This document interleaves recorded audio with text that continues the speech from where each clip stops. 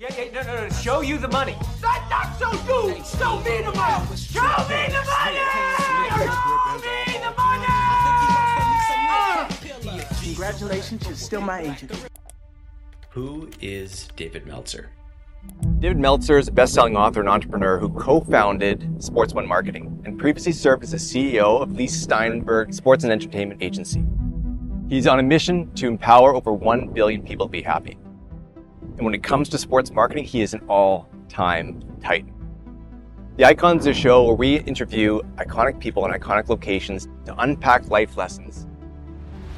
My name's Tyler Way. We're on location in Casa Romantica. No place I'd rather be, no conversation I'd rather have. David Meltzer, welcome to the Icons by Motiversity. Well, thank you for having me, and you're testing my radical humility with the greatest compliments that you can give me. But I will agree, this is one of the most beautiful spots in the world, and I'm blessed to live very close to here. No kid, would you consider this kind of your stomping grounds? It is absolutely my stomping grounds, and not only does it have the iconic beauty, but the culture in San Clemente as well is unmatched and surpassed here in Southern California. One of the things I find so fascinating about your story is that when I look at it from the outside, I feel like you really challenge my perspective on success. And you were a very wealthy man, you lost a fortune, and now you got kind of this really unusual perspective on kind of what's driving you and maybe some perspective on success for others. Can you take us back to what happened? Sure. First of all, let's say where I started. I would say there's different worlds that I've lived in. And the first world that I live in is a common one. It's the world of not enough. And not only is it a perceptive world of not enough, it's actually economically was a world of not enough. I had a single mom, 6 kids, 5 boys, 1 girl. My mom worked 2 jobs as a second grade teacher, packed our dinners in a paper bag, drove us around in a station wagon to fill up turnstiles at convenience stores just so we could eat. But I was happy. The only time I wasn't happy is I would catch my mom crying to financial despair. It was always some sort of financial stress of clothes, food, summer camp. It varied in degrees, but my mom wanted the best for us and couldn't afford it. And so she used education as her empowerment tool. But I, unlike my siblings who went to Harvard, Penn, and Columbia, I wanted to use money. I felt as if, gosh, if I could be rich and buy my mom a house and a car, then I would be completely happy. I had this extraordinary family, great education, but I was always missing money. And so it created a world of not enough. I would say, why me? Everything happened to me, right? When the car broke down, it happened to me. I was a victim. And then through my philosophy of enjoying the consistent everyday, persistent without quit pursuit of this gold mine, this potential of wealth, 9 months out of law school, despite anyone believing in me, they mostly laughed at me, scoffed at me, and made fun of me because I wasn't doing what everybody else thought I should do. I made my first $1 million and bought my mom that house and car. Within 9 months? Within 9 months of graduating, I entered a new world, I always say, a world of just enough. And that world was a confirmation of a belief that I had. Money could buy you love and happiness. And 3 years after starting that job, we exited at $3.4 billion in 1995. 1995, $3.4 billion exit changed my trajectory. I went to the Silicon Valley. I raised hundreds of millions of dollars. By the time I was 30, I was knee deep in this world of just enough for me. And what I learned was, because money was my God, I used to tell Mom, hey, I don't believe in God. She said, oh, you believe in God, you just don't know what God you believe in. And I didn't really understand what she means. I get a little choked up thinking about it, because at 30, I married my dream girl from the 4th grade. A girl at 6th grade camp, my best friend Robbie, asked her to go steady for me, and she said no. Tell him to ask me himself, and he embarrassed me. So I threw eggs at her, rocks at her. I'm now married to my dream girl. I'm a multi-millionaire. I live in a dream house. I have dream cars, dream boats, dream motorhomes. I have a ski mountain. I have a golf course, everything I ever dreamed of. But I wasn't happy. And when I wasn't happy in this world of just enough, everything became a trade or negotiation. Even giving, right? I would give to receive recognition, acknowledgement, business development. And I'm sure you know people like that live in this world of for me, and they seem very optimistic and philanthropic, but usually they live in that world of a void, a shortage, and an obstacle that I did. And I was always in search of happiness, buying things to be happy, buying more things to be happy, buying things to impress people for their approval, buying more things to impress people that I didn't even like. And this all culminated into 3 red flags, distinct inflection points of my past, defining moments that changed my perspective forever, that I've utilized over the last 16 years, as you stated, even through losing over $100 million, going bankrupt, going from all of that to a rented house, rented car, rented furniture, with 3 daughters under the age of 10, and my wife pregnant with my 4th child. But today I understand through my journey how to teach people to be happy, to have the right God, the right relationships in order to do so. Wow. I mean, I feel like there's so much I want to unpack there, but you caught me with 3 red flags. Do you want to unpack that for me? Yeah, I think it's probably the greatest lessons that I can learn. So I'm 30, married to my dream girl, everything I ever dreamed of. And my dad, who I'd been estranged from, especially my dad was my hero from 5 to 10. But when I turned 10 years old, he forgot my birthday. You know, he's one of those guys, wealthy, what they call a deadbeat dad in the 70s. The laws have changed in the last 40 years, but a lot of dads didn't support their kids and their wives when they got divorced, even if they had money. I know it sounds shocking, but it was true. They were called deadbeat dads. Well, my dad literally was not supportive financially, but even worse, I would tell my mom, why can't you be more like dad? Because he married this girl closer to my age than his, but at 10, he forgets my birthday and he ruins our relationship. He goes from what I call hero to zero, and I confront him about forgetting my birthday. At 10. At 10. And this is why he ruined it. It wasn't as if I was that hurt that he forgot. I knew he was busy and whatever, but he lied to me. I said, Dad, how could you forget my birthday? And without blinking, he said, son, I don't believe in birthdays.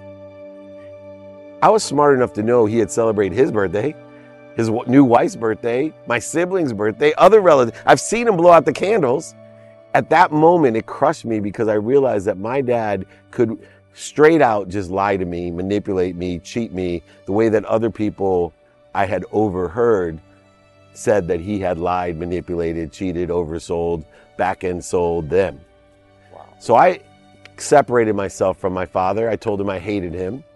And at 30 years old, 20 years later, I get this birthday present, a big box, and it has my dad's name on it to me. I couldn't even open it. I still can't talk about it today without tearing up. I was like, wow, my dad gets it. He wants to have a relationship with me. He's sorry, right? I'm opening the present, and this gorgeous custom-made sport coat was in there. And I put it on, and I look inside to see if it says especially made for my son, happy birthday, David, or even Armani, I would have been okay with. And he tore out all the pockets. I couldn't wear the jacket. I went from complete bliss and joy to anger and hate again. I called my father, totally upset, and he said, hey, son, happy birthday. I said, don't happy birthday me. I got your present. He said, oh, good. He goes, go ahead, hang it in the closet. I'm like, I'm not hanging it in the closet. Well, who would give you a gift you can't even wear or use? He said, well, it's not for wearing. I said, what are you talking about, son? I'm worried about you. No, don't worry about me. I have everything I ever dreamed of. Worried about yourself. He said, no, you think money buys you love and happiness, and so did I. You're just like me. I said, I'm nothing like you. He said, no, son. He said, money does not buy love and happiness. I want you to hang in the closet, that jacket. I wanted to remind you that you can't take anything with you. In fact, I would love if you know you're going to be buried in the jacket, knowing you can't take anything with you. I wish somebody would have told me that when I was 30. I wouldn't be where I am today. And I said, Dad, I hate you. I'm nothing like you. I wasn't ready to hear that. I said, Dad, I don't want anything to do with you. You're a liar. You're a cheater. You're a manipulator, an overseller, and a back-end seller. I don't need you. F you. Goodbye. Wow. Red flag number 1. The second red flag happened 6 years later. I went from being CEO of Samsung's phone division multimillionaire, entrepreneur, venture capitalist, into being the CEO of the world's most renowned sports agency, which they made the movie Jerry Maguire about. Cameron Crowe followed Lee around. And, I not only now was a multimillionaire, but I had access to things that billionaires didn't even access, right? Warren Moon was one of my business partners. We could go to the Super Bowl, the Masters, Kentucky Derby, Breeders' Cup, ESPYs, Emmys, Oscars, and Grammys. And I have not only all the money, but all the access. And I invite my best friend, Rob, since the 4th grade, the guy who asked my wife to go steady at 6th grade camp, telling you, I've been blessed to be with Warren Moon and Wayne Gretzky at the same time. They invited me to the Masters, the NetJet party, private jet, go back to the cabins with Curtis Strange. Rob's a huge golf fan. He's told me since I was a kid how he dreamed about going to the Masters. So I said, Rob, I got a surprise for you. I want to take you to the Masters and do all these great things, hang out with all these great people. And without blinking, Rob tells me, no, I'm not going. So what are you talking about, brother? He said, I don't like who you hang out with and what you're doing. I don't want to go, and you better be careful, buddy. I said, come on, Rob. I'm not doing what those guys are doing. Come on, you got to go with me. He said, Dave, you can lie to me, but don't lie to yourself. I'm worried about you. I wasn't ready to hear it from my best friend, so I told him I hated him. Told him, F you. I remember telling him, how dare you talk to me that way? All the things I've done for you. How dare you treat me this way? You're not my friend. I hate you. F you. I walked away. 2 weeks later, red flag number 2, my life would change forever. I had asked my wife if I could go to the Grammy Awards, which are the music awards here, and with Little John the rapper. We were going to go on stage at the House of Blues and then go over to the award show. She told me she didn't think it was a good idea. Told me I wasn't paying attention to my work, I wasn't paying attention to the family, and I was partying way too much, and she was really concerned about me. I'm like, I'm okay. She's all, look, if you go, we're going to have a problem. So I lied to her, told her I had a business meeting, changed clothes in the car, came home then at 5:30 in the morning, completely wasted, and there she was waiting for me. And somehow, to my surprise, she wasn't happy with me. She told me that she was leaving me. She told me that I better take stock who I was and what I wanted to become, because I was going to be dead. Looking back, I get choked up because I can't believe my mindset at that moment. Because what I told her was, how dare you? Look around you. Who do you think made all this happen? Who do you think you're talking to? F you. You want to leave me? I'm leaving you. And I went to bed. I woke up in the morning full of hate. I hated my mom. I hated my dad. I hated my best friend. I hated my wife. And I was thinking about how I could punish all of them, what I could do to show them how dare they speak to me, act this way towards me, be so non-grateful towards the Almighty. And as I'm thinking about how and who I should call to take away their happiness, I look over in the closet, and there it was, a dumb jacket. I hadn't seen that jacket.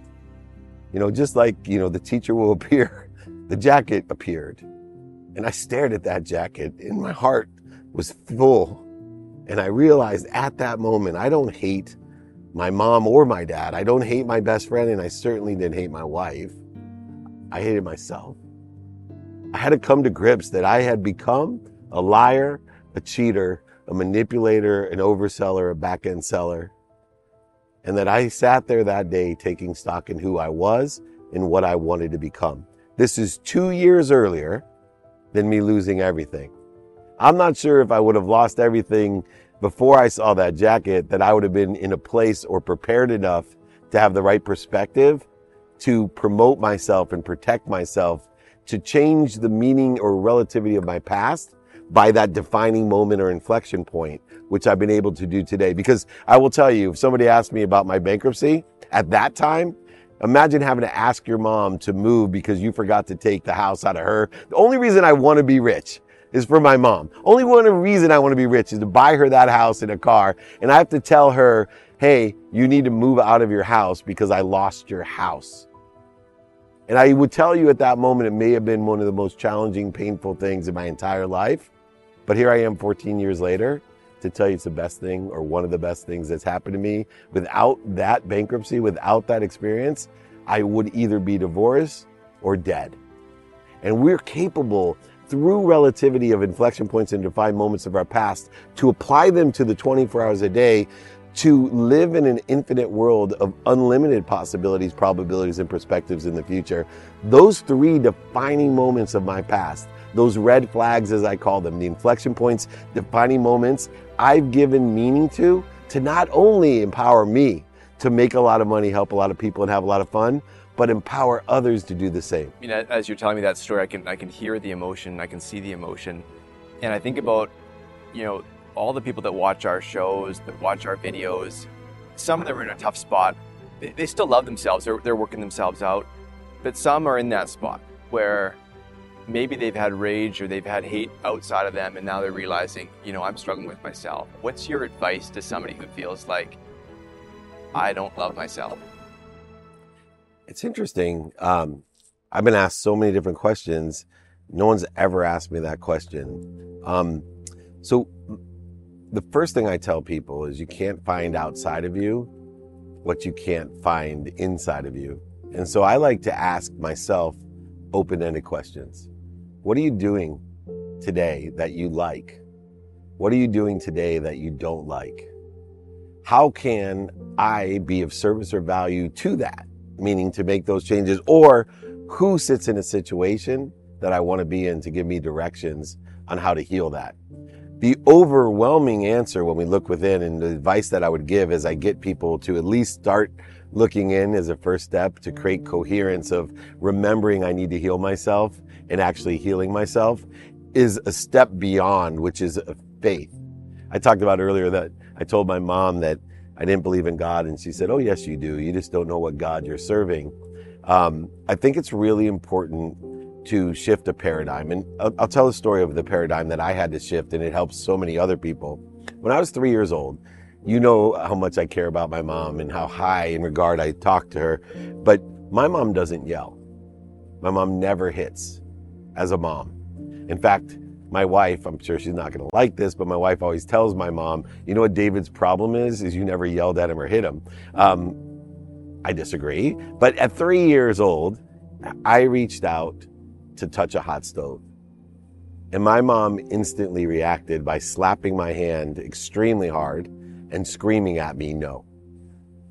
My immediate reaction was crying and asking her, why are you punishing me? What did I do? What did I do? And I was terrified. And she immediately hugged me and she patted and said, whoa, I'm not punishing you. I'm protecting you. I'm promoting you. You're going to get burned if you touch that stove. So many of us, as we explore within, we have to have the faith that there's something bigger than us. But unlike my mom, an omniscient, all-powerful, all-knowing, omnipresent mom that loves us more than even my mom loves me, so that every time that I get slapped outside of me, every time I have pain, failures, setbacks, and mistakes, that my mindset is, oh, I'm being protected and promoted. Oh, bankruptcy? Oh, I probably don't know what I don't know. And if I continue on this way with all of that money, I'm going to end up getting burned. And this one perspective paradigm shift allows us to not only look within, but to realize with faith that we are being protected and promoted by all the things that are creating the interference outside of us, which allows us to create what I call the foundational application of why, where so many people that are full of hate, condition, judgment, ego, they don't understand they're in search of something they already have.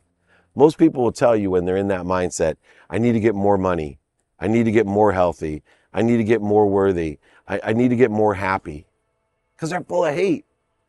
If I can teach them not only to look within and heal, but also to have faith, and then finally to say, wait a second, if I am connected to and through the greatest source, power, omniscient, all-knowing, omnipresent power that loves me more than my mom, then I am happy.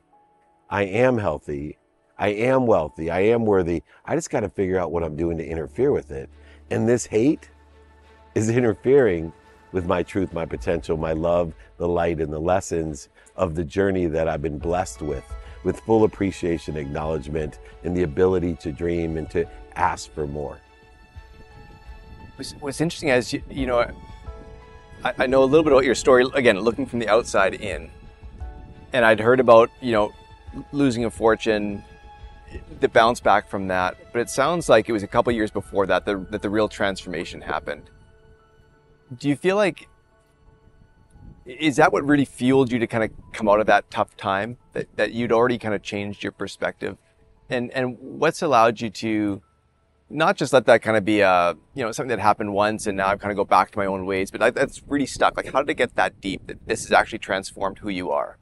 One word, and it's from actually most famous word here in America made by an NFL football coach who went to my college, played at my college, coached at my college, was in my own fraternity, actually handed me my Scholar Athlete Award when I played American football in college.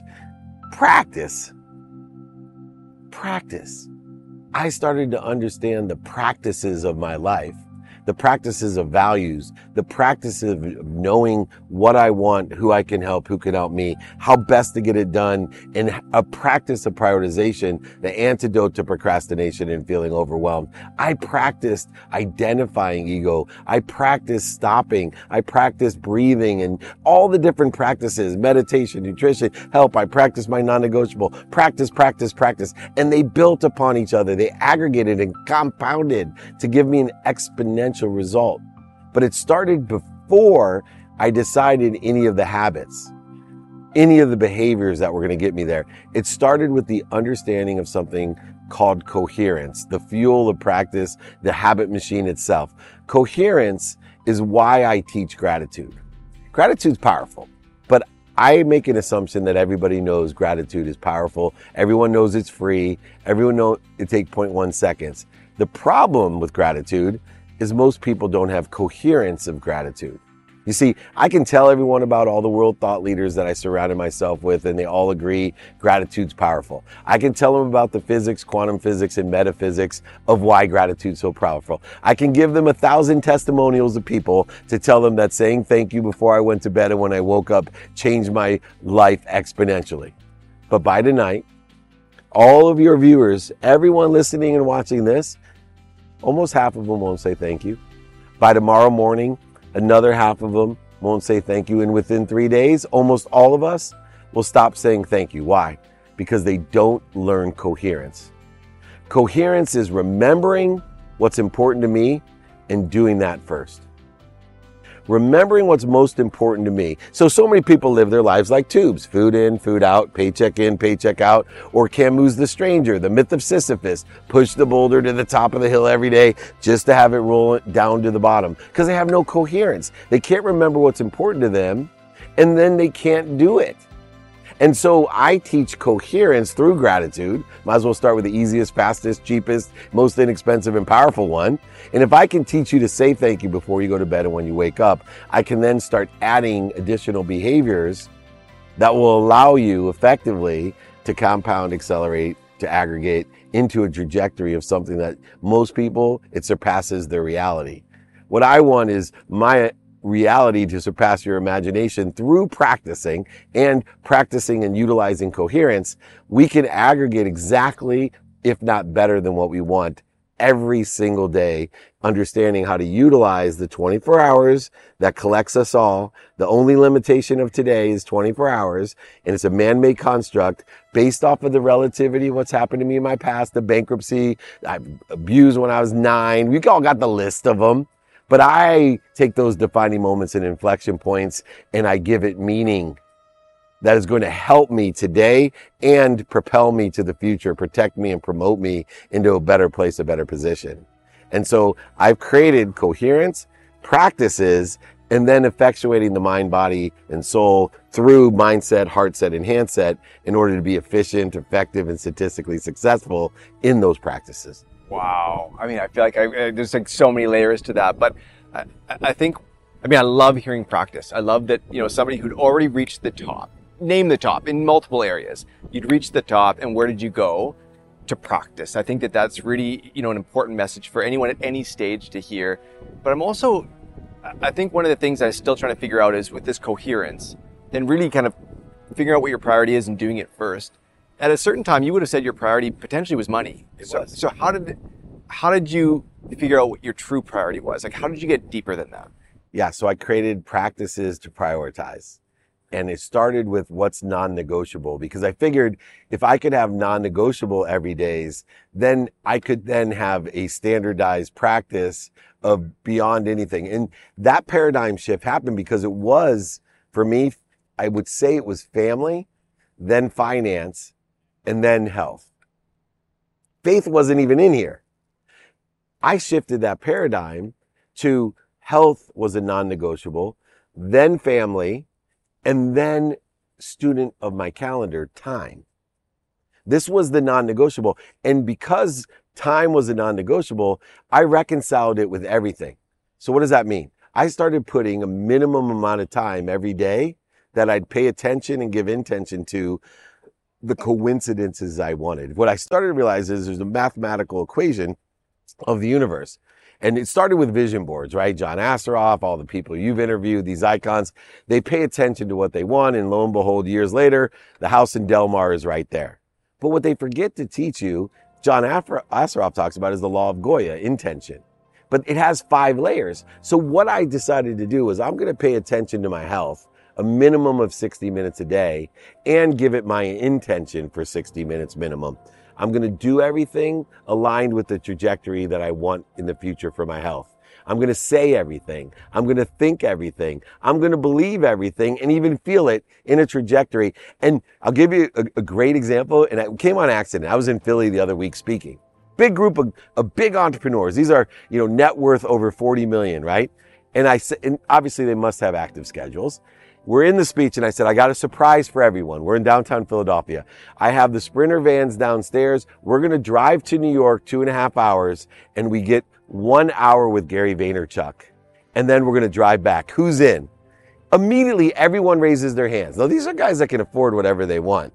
They all now make going to see Gary V the non-negotiable for their day. And then I said, I'm sorry to tell you, I was just joking. Because what I wanted to teach you is, what if I told you, hey, we're not doing this. We're all going to go downstairs in the gym and work out for an hour. How many of you guys are in? None of them would do it. If you don't make your non-negotiables truly non-negotiable, I make my health non-negotiable, meaning if my son wants to do something and I haven't hit that non-negotiable, it's secondary. I will do that after I finish the hour minimum of my workout. Now I do the same thing with my family. Non-negotiable. 30 minutes with my wife minimum, 30 minutes with my 12-year-old minimum, 2 minutes. I have 3 daughters, 23, 21, and 18. 2 minutes minimum with each. Everybody laughs, but I asked for 5. They gave me 2. But 2 minutes a day is way worth more than 2 hours on a Saturday. And then, most significantly in my life, a minimum of 1 minute a day with my mom. I tell her 4 things every day. I tell her I'm happy, that I'm healthy, that I love her and I appreciate her. Those 4 things have healed any of the insecurities of being a parent. Because that's all she really wants from me and all that she really wants to know. Now I've taken 2 hours and 7 minutes out of my day. The third non-negotiable is time. So I spend a minimum of 10 minutes a day studying my time. Activity I planned, activity I don't have planned, my sleep. Activity I'm paid for, I don't have paid for, and my sleep. I do it through a lens of productivity reconciled with time. How much value am I providing? Accessibility reconciled with time. How accessible am I to other people? And how am I accessing what I want? And gratitude even. So many people waste 80% of their time on things that bleed them. I reconcile my time with gratitude, saying, yes, there's light, love, and lessons in everything. Every interview, every circumstance, event, and every person and idea. But is it worth my time? Therefore, I'm feeding that which feeds me, not getting bled. And it allows me to be more productive, accessible, and gracious. So those 3 non-negotiables take 2 hours and 17 minutes. People will say to you, when you talk about David Meltzer, I don't know how that guy does it. He's one of the most active people I've ever said. They might even call me busy. I hate that word because busy means unavailable. I'm accessible. But I'm only utilizing 2 hours and 17 minutes to be non-negotiable. That leaves 21 hours and 43 minutes to do whatever the F I want. And so how do I prioritize the other 21 hours and 43 minutes. Now remember, I'm still more active just having a minimum amount of time, 2 hours and 70 minutes. I have all my prioritized things guaranteed done every day. I'll always be healthy. I'll always have great family, and I'll always utilize my time effectively. Now, all I got to do is have what I want, who I can help, who can help me, how best to get that done. And then I'll be able to prioritize because I always know what's important to me, and I always know how to reprioritize it.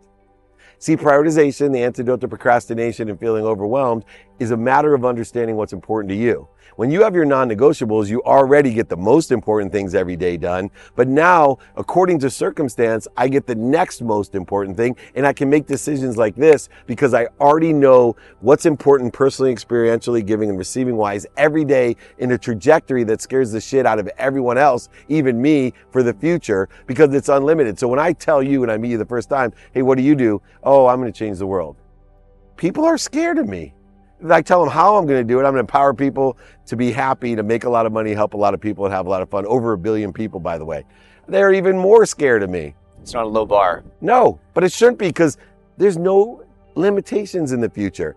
I can tell you I'm going to go to that, billion galaxies away by the time there's no limitation, but people don't do it. They'll laugh at you, scoff at you, and make fun of you. And guess what? When you do it, they'll applaud you. You know what's interesting is as you talk about things that for some people, are powerful, but they're ethereal. Gratitude, priorities, happiness. I mean, people in general get this stuff. To you, it almost sounds like there's a formula here. Like I actually figured out how to make this fit in my day, happen every day, and not just be words or a concept that I agree with, but something that my life agrees with. I think that's really extraordinary. And you've obviously been able to now kind of look back on a life that's had highs and lows and offer fantastic advice for people. I think I know the most valuable gift you ever received. What's the most valuable advice you ever received? Oh, that's easy. I still receive it. Ask for help. Ask for help. That's the best advice I can give anyone.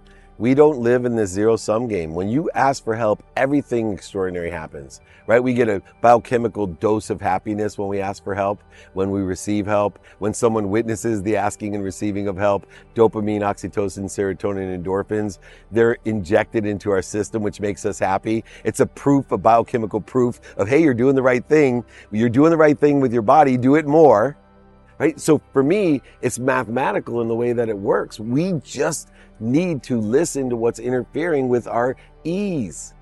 Everyone wants to be at ease. You already are at ease. Let's figure out what's putting you at dis-ease. And so I created 4 steps to do this. And I love the fact that you're picking up on, I've used all this scarce, critical business analysis, procedures and processes and systems in order to effectuate a reconciliation of hyper-complex, high vibration frequency, ethereal ideas, including gratitude, forgiveness, accountability. So what do? I tell myself, okay, the ego is from our brain here to protect us, right? It allows us to fight for it. We flee from it. We feed it, or we fornicate in order to create more of it. And so when I know the ego's purpose, my life becomes easier. What do I mean? The ego's necessary. That's a long drop down there. Our ego tells us, if you and I went down there right now and I said, hey, let's jump down on the rocks, our ego would say, run. Don't do it. Not a chance. No chance. The ego also will get you up, get you back up, get you started, and get you back started. So it was my ego when I lied in bed that one day after thinking, I got to go tell my mom I lost everything, including her house. It was my ego that said, if you can look up, you can get up. It's that fear, right, that allows you to get up, get back up. But fear uses about 90% of your fuel to get you up. So we want to limit the amount of fear that we use because eventually we need inspiration. We need to access the power we're given, not create power or acceleration with fear. So understanding ego, knowing it edges goodness out of our life, it edges gold out of our life, it edges God out of our life, whatever you think it does, but it will fuel us real quick to get up, get back up, get started. Now here's the interesting thing. I need to be an expert at identifying fear. It's the greatest practice, I feel, if you have faith and believe in what I'm talking about, to utilize energy in its correct manner. Why is that? So if I can identify fear, I can use it to get up, back up when I get knocked out or knocked down. And there's some great lines from great boxers about that, like Mike Tyson, right? Never know what you're going to do to get punched in the face. Or these are all people who understand fear at its core, how to utilize it to get up and get back up. But what I find the more powerful use of fear is just to identify it so you don't resist it. You don't try to fight it, go over it, under it, through it, around it. You don't have to lie to it, manipulate it, and cheat it. You don't have to deny it. Simply practice identify when you have a need to be right, or a need to be offended, or a need to be separate, or inferior, or superior. How about just anxious, frustrated, guilty, resentful, or angry? If we can identify when we feel the ego, intuitively how the ego is interfering with our ease, and instead of resisting it, just stop. Sounds easy, but if you can stop and then breathe through your nose, out through your mouth, drop down to center, drop into the flow, drop into ease. Remind, remember, and recollect the source. Remind with, recollect with, remember with the source. The all-knowing, the all-powerful, the omniscient, the omnipresent that loves you more than your mom. If you can do that, stopping and dropping, you now can roll into what you want today, who you can help and who can help you, how best to get that done, reprioritize, applying your why in a trajectory to the unlimited, infinite possibilities and probabilities of the future, in a trajectory of probably what you think you want, but will receive even bigger and better, faster. So utilizing the ego as a point of understanding of, do I need to use the ego for this, or am I identifying the ego so I can stop, drop, and roll, knowing that the ego puts our mind, body, and soul on fire to get us up, get us back up. But on the inspiration side, when your mind, body, soul are on fire, you're interfering with your true power. So when you're on fire, what do? Stop, drop, and roll. This is the secret to what I teach in a very methodical way to increase the flow of the truth, your potential, love, light, and lessons that allow you to do whatever you dream of, or even better. I mean, you brought it up a couple of times, laying on your bed, thinking, I got to call my mom to tell her she's going to lose her home. And so as you're talking, my brain gets it, but I'm also recognizing that you were deep in emotion, and that's, you could be spiraling in all sorts of ways. But somehow, again, you said, if I can look up, I can get up. How did you go from, I'm an emotional whatever, was that the lowest point? So the lowest point was my wife was going to leave me. That's the lowest, 2 years earlier. The second lowest when reality hits, right? Because now the cause and effect become one. Problems and solutions become one. See, an interval of time is defined by two moments. A cause and an outcome, or a cause. This is how we define pragmatically time. The biggest misuse of time, problems and solution. Recognition or acknowledgement occurs at these moments. So there was acknowledgement when my wife was going to leave me, serious fear and pain, but the reality that she was right and there was nothing I could do about the causes I created. So I'd already learned the lessons, I was practicing them, but there's still that reality of, oh my gosh, went from owning 33 homes in San Diego alone to a rented house, rented furniture, a pregnant wife with 3 daughters under 10. What am I going to do? And I got to tell my mom she's moving. I have really messed this up.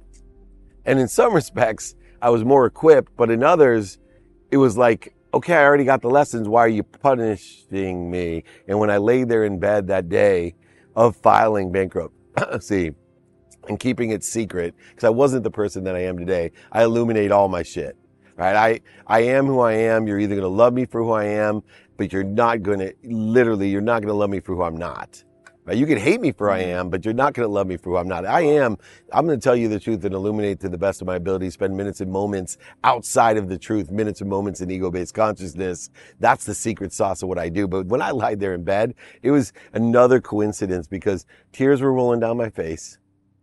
I could not lift up my arms, right? It was harder almost because I knew the lessons. It wasn't like I was in that ignorant arrogance where I was in blame, shame, and justification. I was lying there being accountable, and that's hard. And at that time, accountability still was tied to what did I do to attract this to myself? What am I supposed to learn? It's evolved to what did I do to participate in it, or the perception of it, and what am I supposed to learn? But I remember, I wanted to get up. The TV was on. almost like The Jacket. One of my favorite movies is Rocky. And so I'm lying there, completely crushed. And I turn it on and there's Rocky 1. The end of the movie's on. And it's that scene, the music's going, I'm crying. And Apollo Creed is just beating Rocky. And I don't know if you remember the scene, he's hanging. And then he gets to the ground and his, what's her name? Adrian's in the back and he's sitting there and he couldn't get up. 6, right? And one of Mickey's like, stay down, right? And everyone else, get up, and Rocky. And I'm sitting there, I'm down, and I'm watching him, and he looks up. I see it. He looks up. Somehow, the music going, and he gets back up, right? And then he pops Apollo in the ribs, and that round ends, the second to the last round.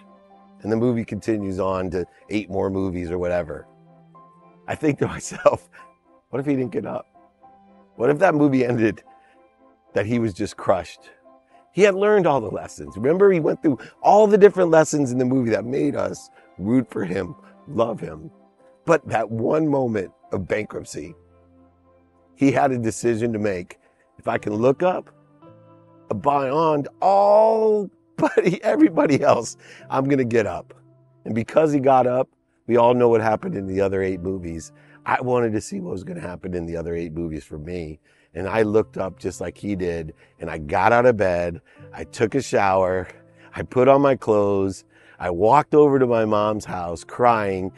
I rang the doorbell and she answered. And I thought it was going to be the worst thing that's ever happened to me. And she looked at me and she's like, what's the matter? Is everybody okay? I said, Mom, I lost everything. I lost your house. You need to move. Are you okay? Are you okay? No, Mom, I don't think you heard me. You have to move. I lost it. I heard you. Are you okay? Do you need some money? What can I do for you? What I had built up in my mind turned into the biggest of all lessons, the witness of unconditional love. That here's my mom who told me my whole life I was lost, serving the wrong God. Arrogantly, I'm thinking I make more money in one day than you made in a lifetime. And there was her showing me the path of unconditional love, teaching me that none of it mattered, that she loved me. She was here to protect and promote me, no matter what mistakes, pain, failures, and setbacks I was going to have, even if it implicated her into them, that she was there promoting and protecting me. And my faith, knowing that there's something even bigger than my mom that loves me more than her, has propelled me and promoted me and protected me to a place that most people dream of in their lives, and I'm living it. I know people are watching this right now, and their back's on the mat, their back's on the bed. If you could literally look into that camera and talk to somebody who's in that spot, what would you say to somebody? I mean, you've gone through it. They'll listen. Yeah, well, first of all, look up and then breathe. Think about what you want. Think about how you can help and who can help you. And then start thinking about how. And then prioritize that very first step. Prioritize that very first day. Start thinking about what you want and continue every day enjoying that consistently, persistently in the pursuit of your potential. Also, have an open mind. Remember, I talk about what I think I want in the future. I'm open to learning and changing my mind. I love fast learners and I love hypocrites. And so if you feel that way, look up and then think about what you want, who you can help and who can help you, how best to get that done. I promise you each day will become easier. It'll aggregate upon itself, and pretty soon you too will be an overnight success. You've got some 20-year-olds in your house. You've got a good sense of what 20-year-olds are going through right now. We got a lot of 20-year-olds who watch this show. I mean, there's a lot of pressures going in their world right now, and it's a different world than probably the world that you and I grew up in. You know, if you think about the 20-year-olds that you're closest to, what's your advice to 20-year-olds right now? Besides ask for help, find someone who sits in a position that you want to be in. The fastest way to get to where you want to be, find someone that's already there and ask them for help. You would be amazed how many older, successful people want to help. So don't talk yourself out of asking for help. But also, one of my favorite ones is show me your friends and I'll show you your future. I see so many people surrounding themselves. See, your frequency is your neighborhood. And let me explain what that means is your frequency is created by your neighbors. And if you're sitting in the projects on a lawn chair drinking a Colt 45, you may have all the skills in the world, all the knowledge in the world, all the desire in the world. And when you turn to your buddy on the lawn chair drinking and you say, hey, can you help me? How many options, opportunities, and touches of favor do you think someone in your neighborhood is going to be able to give you? I'm telling you, frequency and vibration wise, surround yourself with the right people and the right ideas. Show me your friends, I'll show you your future. Surround yourself with people that are going to give you more options, more opportunities, and more touches of favor. Surround yourself with people that feed you. So many people are being bled. 80% of their time is around people that make them feel like crap. They're watching things that make them feel like crap. They're listening things that make them feel like crap. They're surrounding themselves with people that make themselves feel with crap. They're being bled all day long and wonder why they feel bled. Take my advice, ask for help, surround yourself with people that feed you and feed them. It'll be amazing the difference in your life. Wow. I mean, as you're saying that, I'm thinking back in literally the words you're saying. When I was in my 20s, I was working for the Edmonton Oilers, a team you probably know well, yeah. Trying to figure out my future. And I started to write to CEOs of Fortune 500 companies. And it was back in the days when we wrote letters. And to their credit, I mean, I wrote to 135, wrote back. People were willing to offer their advice. And I think that message to 20-year-olds that ask for help, and you'd be surprised at who would step up to help you in that situation. I think that's really powerful. Yeah, more of those CEOs would respond to you than they would today. When you're young, because they were young and they know how important, they know that they would not be where they're at if they didn't have someone elevate them, and they wouldn't be where they're at unless they're elevating others. You need to elevate others to elevate yourself, but also you need others to elevate you to elevate you. It's amazing. And everyone, see, they get fooled by the closed mind. I tell people, life is so simple today because of the size, scope, and scale of access that we have. We don't have to write. You can DM them, you can email them, you can call them. This wasn't available when we were working for the Oilers or wherever. And why is that important? Because I teach kids, especially, just look for the open mind. How do you find an open mind? Smile at someone. If they smile back, they have an open mind. Tell them you like their clothes. Tell a woman you like their purse or their shoes. If they smile, they have an open mind. It takes 1,000 times the effort to convert or to transition or re-engineer a closed mind than an open mind. And remember this, everybody has an open mind some of the time. Some people, almost all the time. Some people, almost never. But if you catch someone who has a closed mind when it's open, it's really valuable. So qualify people by open minds. They have open hearts and open hands. And guess what? They surround themselves with people with open hearts, open hands, and open minds, which allows you to create two types of people in your neighborhood. People who help you and people that know someone that can help you. Nothing can help you more. I think that's freaking powerful. How do you know if someone's got an open mind? You smile, and if they smile back. I think that's just like quick test. We can all grab a hold of that. Absolutely. And you can also make fun of them too. It's danger getting hit, but like here in Los Angeles, I'll ask someone if they have Los Angeles Dodger clothes on because I'm a Padres fan. And I'll say, oh, did you buy that on sale? And if they laugh, I'm like, oh, this guy's an open mind. If they punch me, I kind of run away. I mean, you've had highs and lows. You've had multiple careers with high level success. What is next for you? I'm on a mission to empower over 1 billion people to be happy. I'm looking for 1,000 people through all that I do. The podcast, the playbook, my movies, my TV show, my speeches, my books. I'm giving them all away for free for one reason. I'm looking for 1,000 people that will study, pay attention, and give attention to the lessons, the principles, the practices that I teach so that they can carry it forward. They can empower 1,000 to empower 1,000. People who think I'm crazy when I say I'm going to change the world, create a collective consciousness of over 1 billion people to be happy. How am I going to do it? 1,000 people like you.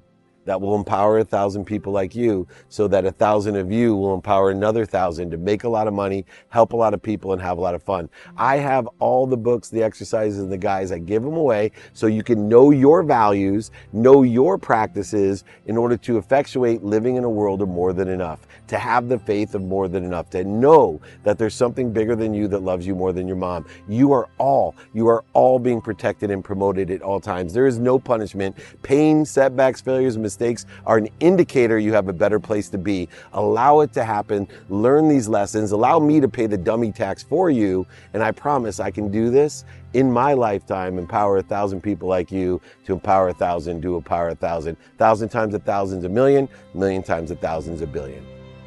Powerful man. What do you hope your legacy is?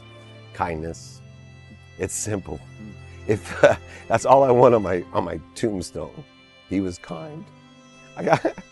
It's funny because I get choked up telling people because it means more to me than what other people see. Kind to your future self, kind to everyone is not easy. I walk by trash, I pick it up because it's kind. I smile at people. If I am using I just cancel it. I literally live in kindness, and I know it comes through me. I tell people all the time, they say, why you cry? Especially my kids make fun of me. Dad, why you cry so easy? Because crying to me is like perspiration. When I work out too hard, my body tries to cool itself down. Well, when I have too much energy flowing through me, too much truth, inspiration, and emotion, the only way that I can allow it to come out is to cry, to allow my emotions to come out. That's how important kindness is to me. So I would please everyone, if you could do anything, be kind to your future self and just do good deeds. I promise you, everything you desire will manifest itself. David Meltzer, this has been an honor. Thank you for joining us. This has been a real gift for our audience. Thank you. My sense is you're getting a pretty good picture of what the Icons is. Iconic interviews with iconic guests in iconic locations. Stay tuned for what we got coming next. My name is Tyler Way. Thanks for joining.